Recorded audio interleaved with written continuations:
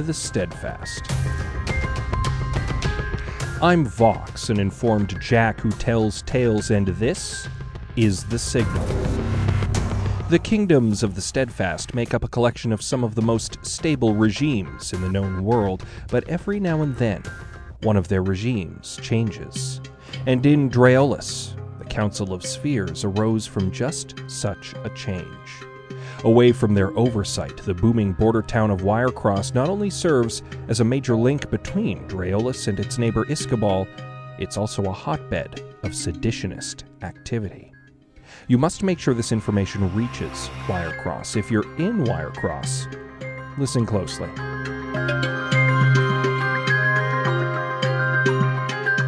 It was only a few generations back when Draeolus was ruled by the descendants of the woman who carved the nation out of the Steadfast. Drea, the legendary Tiger Queen. The Draelan line was strong and passed matrilineally down the centuries from queen to queen, ruling under the banner of the tiger. Until the last queen died, under unusual circumstances.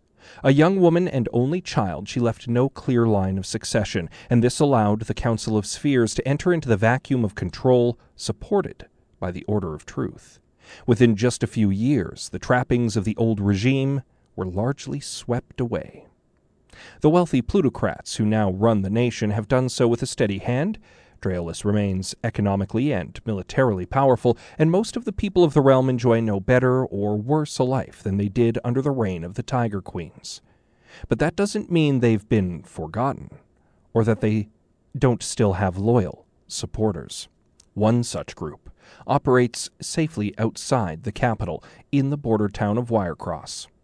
They are the Tigers, and they see the Council and the Order of Truth as usurpers to the rightful rule of the kingdom. They are not unique in this belief, but among all of the political agitators in the nation, the Tigers have one thing that makes them particularly dangerous to the regime. They have an heir to the throne. For though the female line of Queen Drea has died out, the male line still exists, and the Tigers seek to put the crown on a young man named Wills. Wills, for his part, is a humble man who works as a guard of the Crossing, the great light bridge over the Wire River which links Iskabal and Draeolus. He is pleasant, down-to-earth, charming, smart, with a good moral compass and a strong sense of compassion. He harbors no ambition other than to one day meet a good woman and do well by her. Indeed, he could be an ideal ruler, or an ideal puppet. He is blissfully unaware of his royal lineage, which comes to him through his great-great-grandfather, who was the youngest brother to then-Queen Trisane, and left the palace to take up the life of a Numenera hunter. Wills is also blissfully unaware of the web of intrigue that has been encircling him. The Tigers operate out of Wirecross to keep close to Wills, and act subtly to protect him from harm. Meantime, they seed agents throughout the realm to spy, agitate, forge alliances, and work to undermine the rule of the Council of Spheres. An ambitious Numenera hunter could easily join their ranks and perhaps become an important player in Draeolus, were the regime to shift. Then again, the Council of Spheres is known to pay generously to those who sell out political opponents, and they could pay very well indeed for help ending the line of the Tiger Queens once and for all.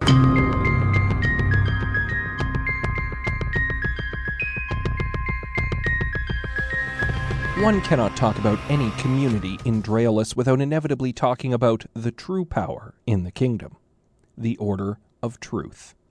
Oh, certainly they claim to be neutral in the politics of the realm, but they maintain an opulent palace in the heart of the capital, have their own standing army, and one of the positions on the Council of Spheres is always held by an Aeon priest, representing the Amber Pope's interests. That and more than half the plutocrats on the council are under their thumb. But in Wirecross, the influence of the Order of Truth is not so complete. Certainly there are several Aeon priests working in the local clave, but in recent months they've become less and less involved in the affairs of the town, and more secretive. Indeed, in the past 2 months, of the 12 local Aeon priests, only 3 have left the clave for more than an hour at a time, and days will often pass between these excursions.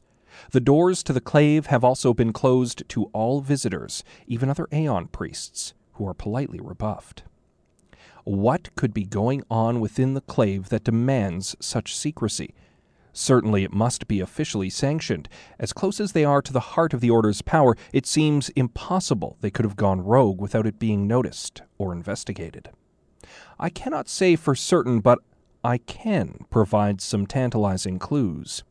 A week before the doors to the clave closed, a large object was delivered in the dead of night, transported on a hovering platform and covered in a large red tarp. Was something moving beneath, as some witnesses claim?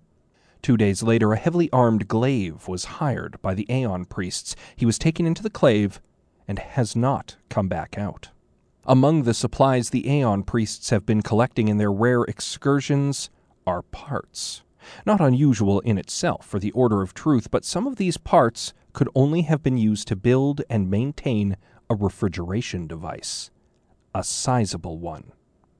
The mayor of Wirecross, Sharon Prost, has been growing concerned about the clave.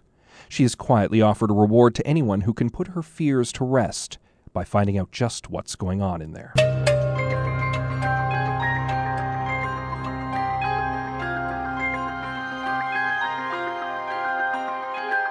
There are other rumors in Wirecross. Someone or something in Iskabal has recently been stealing from merchants coming north to the crossing, and there have been several robberies in recent weeks. Everything from valuables to trade goods have been taken. The odd thing is, the merchants have only noticed the thefts upon arrival in Wirecross. Just outside of town there is a silver spire 16 feet tall that is growing out of a small hill. It has gained about an inch every year since it was first noticed and has resisted any attempt to remove it. It emits a low hum and is said to supercharge anything powered by electricity which is touched to it. One of the permanent merchants in the town is the Weavis. She is a visitant who secretes a soft but tough fiber from her abdomen and weaves it into clothing on commission. Her work is both in demand and rather expensive, but well worth the cost to those who can afford it.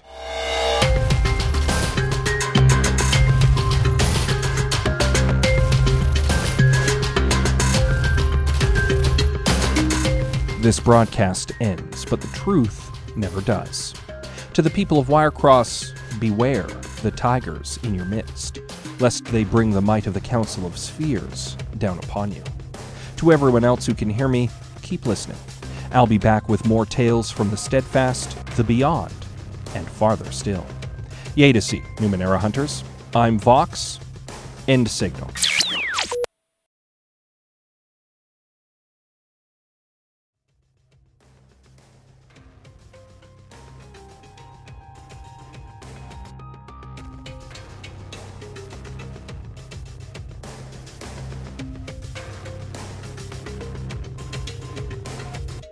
Numenera is a role-playing game written and designed by Monty Cook. Numenera The Signal is a podcast written and produced by Scott C. Bourgeois.